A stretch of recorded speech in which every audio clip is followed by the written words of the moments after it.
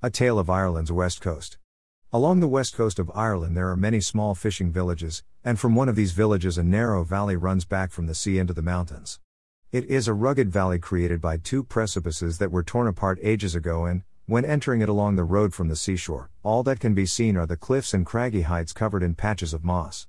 Then, as you move further along the road, the valley narrows and the moss grows more thickly on the overhanging rocks. The trees that grow out of the clefts in the precipices intermix their leafy branches and shelter the land below them from the strong rays of the midday sun. There a crystal clear brook runs swiftly over its bed of moss-covered pebbles, flashing white as it leaps down a short decline, before taking cover once again under large ferns whose branches stretch from bank to bank. Then it reappears into the light, sparkling as it hurries on its way to the sunshine that engulfs a wider valley, and finally pours itself into the sea. Its origin lies in a spring that bursts out of a rock crevice into a circular well, which had been partly scooped out and partly built up to receive the cool clear water.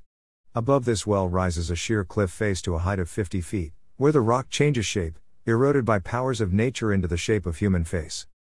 The forehead of this rock face is shelving and its eyebrows are heavy and menacing. The nose that is so prominent is shaped like the beak of a hawk, while its upper lip is short, and the chin prominent and pointed.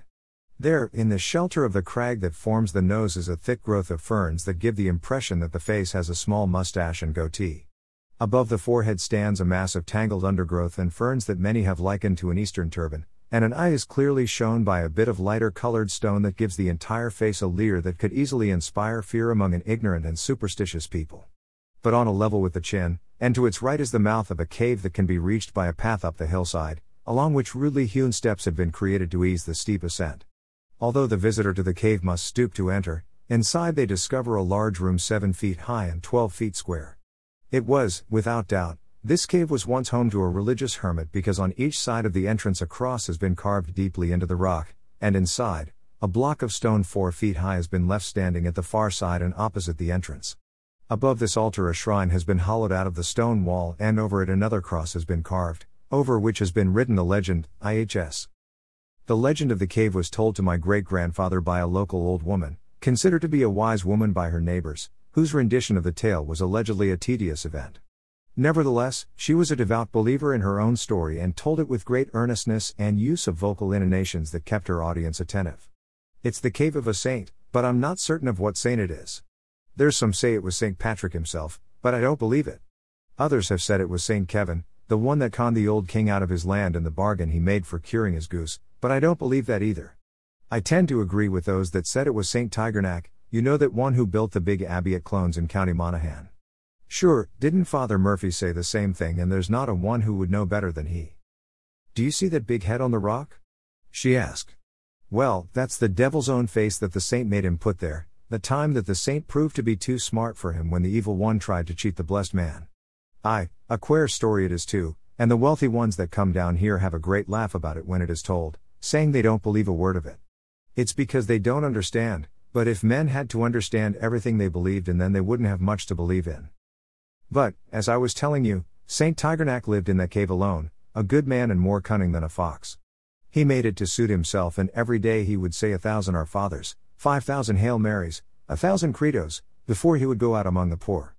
Thanks be to God there weren't many poor in Ireland in those days, for times were better, and those that were there looked up to the saint.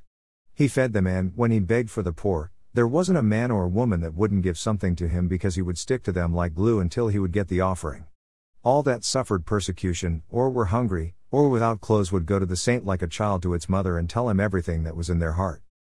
The old woman muttered under her breath for a moment before resuming her story. While that blessed saint lived here, across the hill and beyond the peat bog lived a hedger and ditcher by the name of O'Connor. He was only a poor working man, helped by his wife, while his daughter, Kathleen, took care of the house. Strange to tell, in that house they kept a wooden board in the corner, which acted as a bar and had a jug of poteen sitting on it. From the jug they would sell poteen to all who passed by, because this was the day before the customs men, bad luck to them all, and every man drank as much as he wished without paying a penny to the government. O'Connor, himself, made the poteen while Kathleen would sell it to the turf cutters on the bog, but they didn't buy large amounts because they rarely had enough money.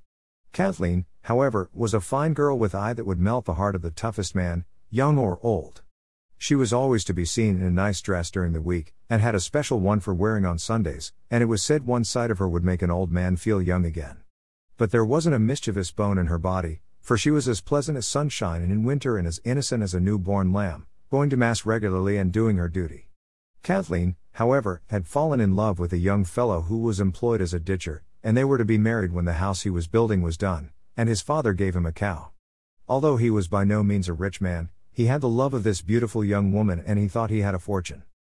Now, in those days, the castle at the foot of the hill was owned by a lord, who was bedridden because of the rheumatism and pains he had in his body.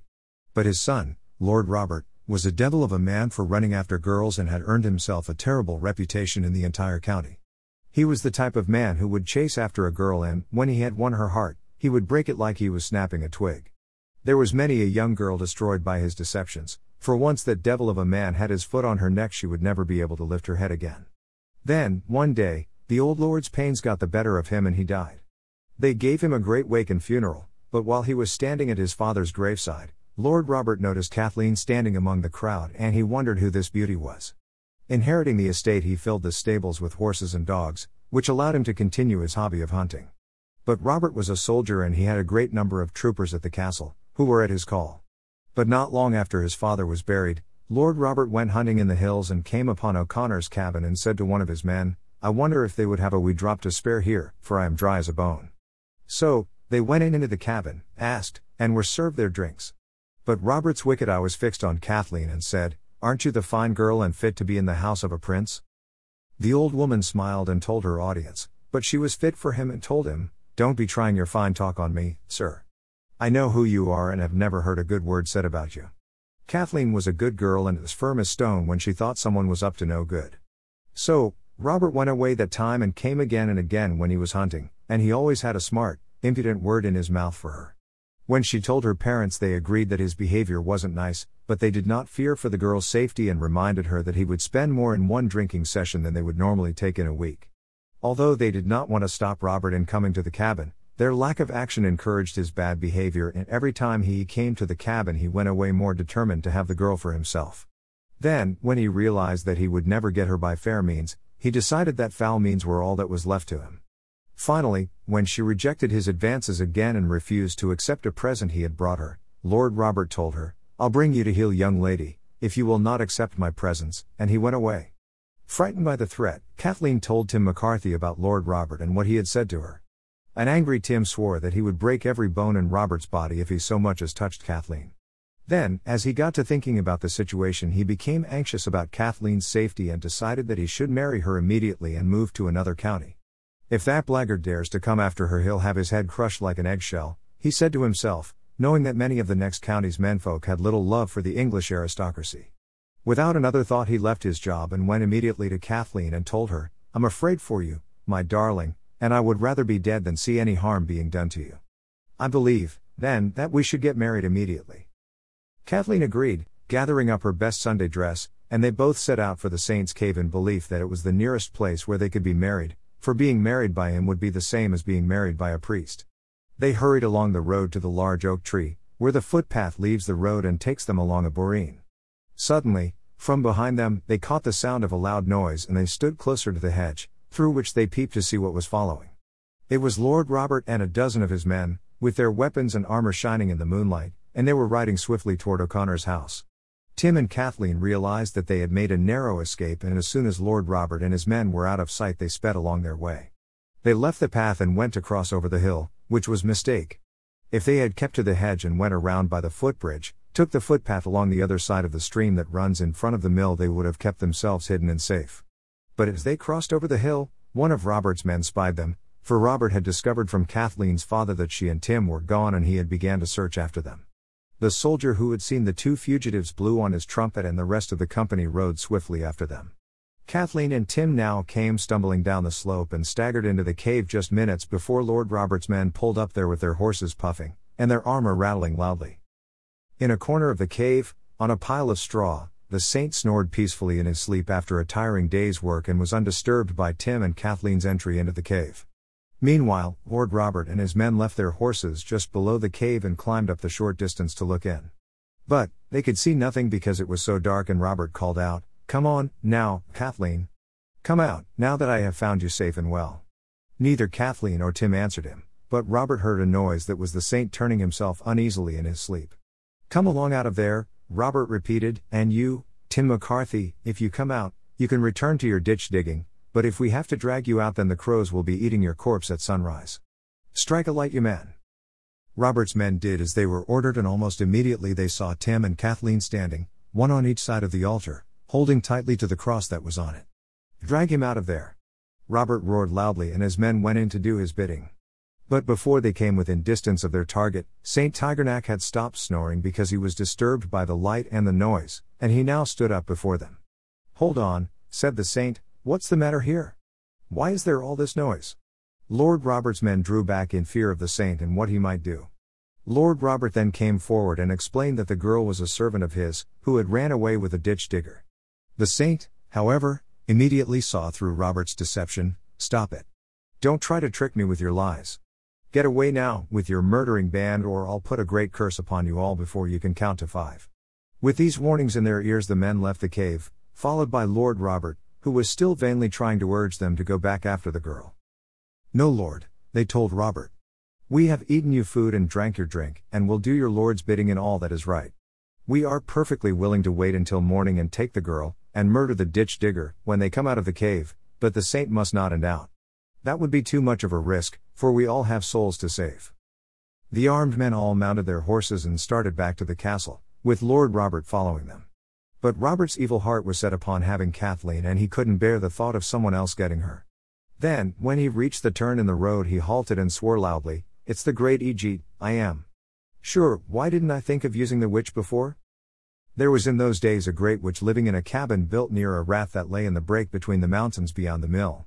She was well known in the county for bringing storms, causing cows to stop producing milk, and many other black deeds.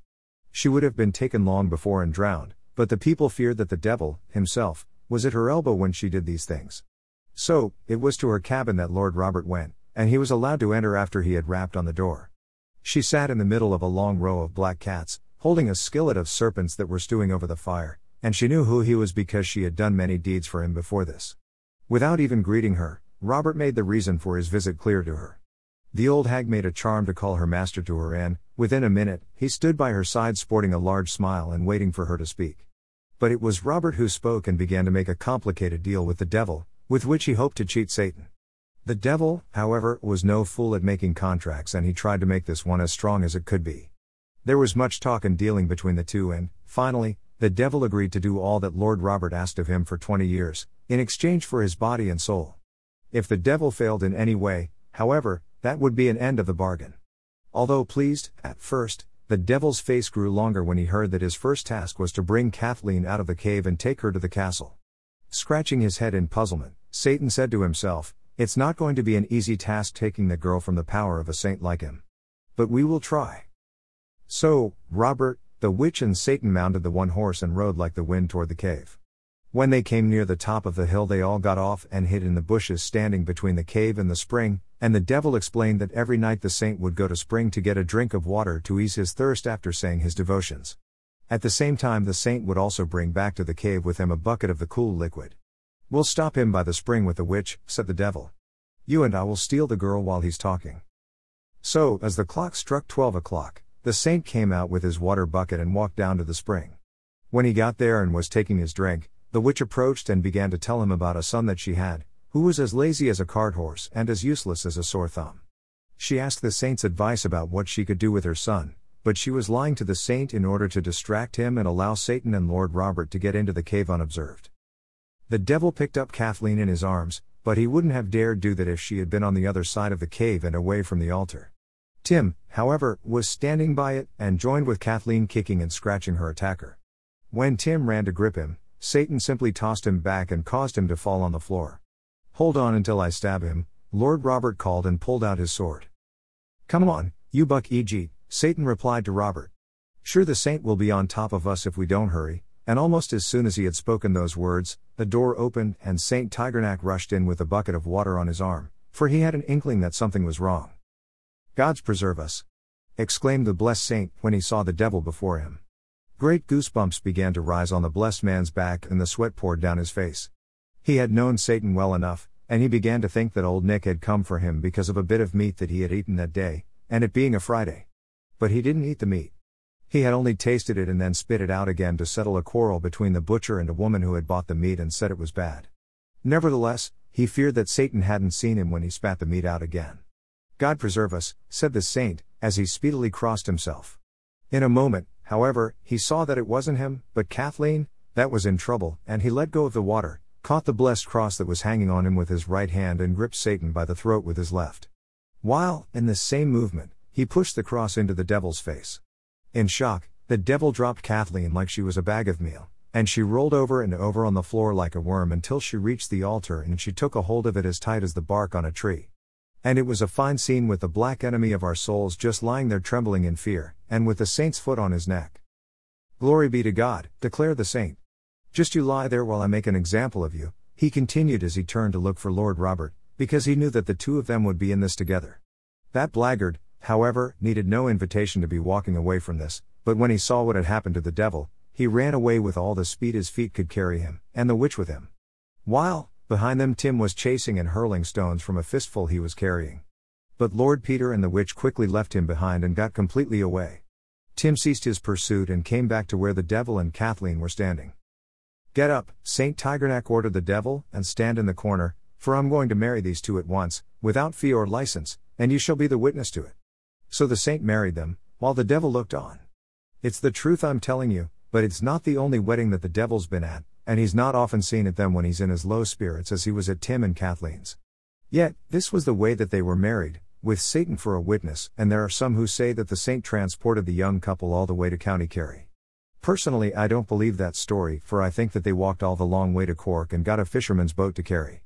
Nonetheless, after they had started, the saint turned to Satan and told him, "No more of your tricks with them too, my fine fellow, for I mean to give you a job that'll keep you out of mischief for a while at least." The saint was greatly angered with him coming into his cave that way, as if the place belonged to him. "Go you to work, now," he began to say, "and put your face on that rock over the spring, so that as long as the mountain stands men can come and see what sort of a dirty-looking beast you are." So Satan went out and looked up at the rock, smiling, as if to say that it was not a hard task, and when the blessed saint saw the grin that was on his face, he told him, "None of your enchantments are allowed, at all. It's honest work you'll be doing, and in that spirit, here's my own hammer and chisel that you'll take." That soon wiped the smug smile off the devil's face, as he began to realize that the cliff was granite. "Surely you're joking," he complained, "you don't mean it. Sure there's no harder bit of stone between here and Donegal."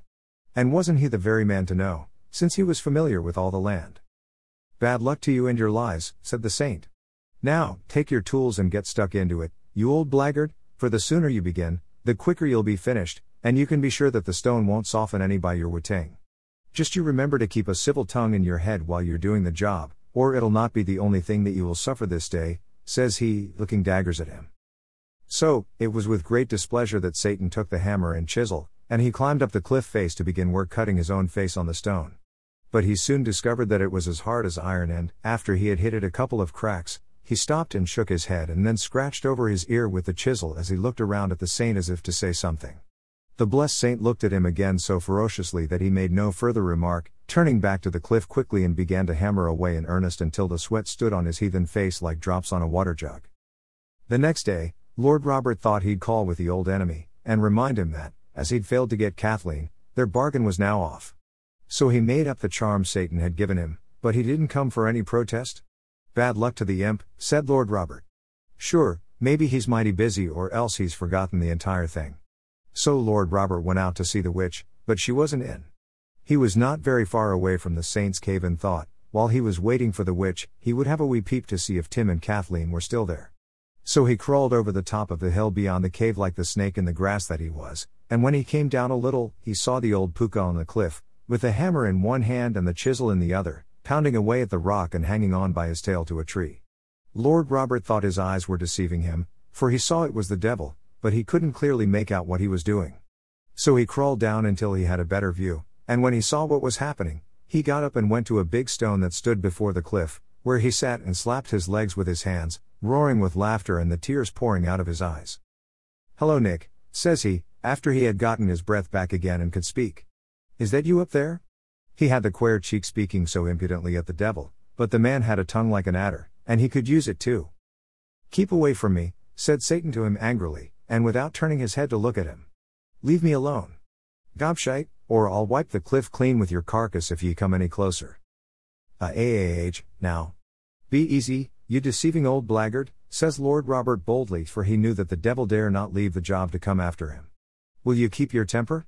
Sure you haven't got the manners of a goat, to be speaking to a gentleman like that.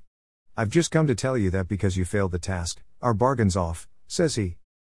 "Get out of here," the devil answered, turning himself half around and holding on to the big shone nose he'd just done with one hand, while shaking the other fist with the chisel in it at Lord Robert. "Do you think that I want to be aggravated with the likes of you, you white-faced wee troublemaker, and losing the whole day, while I'm so busy at this time of the year, and breaking my back on this job, and my fingers sore with working the chisel, and my tail skinned with having to hold on? Damn this stone anyway, for it's harder than a Scotchman's head, it is, so it is."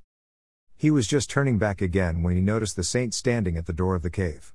Without hesitation he began digging away at the cliff as if his life depended upon it, swearing under his breath, so the saint couldn't hear him, every time he gave his knuckles an unlucky crack with the hammer. "You are not worth the trouble," says Satan to Lord Robert, being filled with a rage that he couldn't hold in. "Sure, it's a waffling wee boy I was for trifling with when I was sure of you." "You are a liar," said Lord Robert, "you deceiving black heathen. If you were so sure of me, why did you want to make a bargain?" "You're another," replied Satan. "Isn't a sparrow in your hand better than a goose on a string?" So they were continuing with the insults, when the blessed saint came out again, and stood at the door watching to make sure that old Nick didn't a mess of the job. He now spoke up, "Hold your peace, Satan, and keep working. And, as for you mouthy, milk-faced villain, with a heart as black as a crow, walk away and go down on your hard-hearted, unbelieving knees, or you'll come to no good." And so he did. Do I believe the story? Well, I don't know. There were queer things happened in them old days, and there's the face on the cliff as ugly as the devil could be, and the hammer and chisel are in the church. Sure, what better proof could you ask for? You might ask what became of the lovers, but I know nothing. They probably grew old together, stayed poor, and forgot the springtime of their youth in the winter of their age. But if they lived 100 years, they would never have forgotten getting married in the saint's cave, with the black face of the evil one looking on from the dark corner.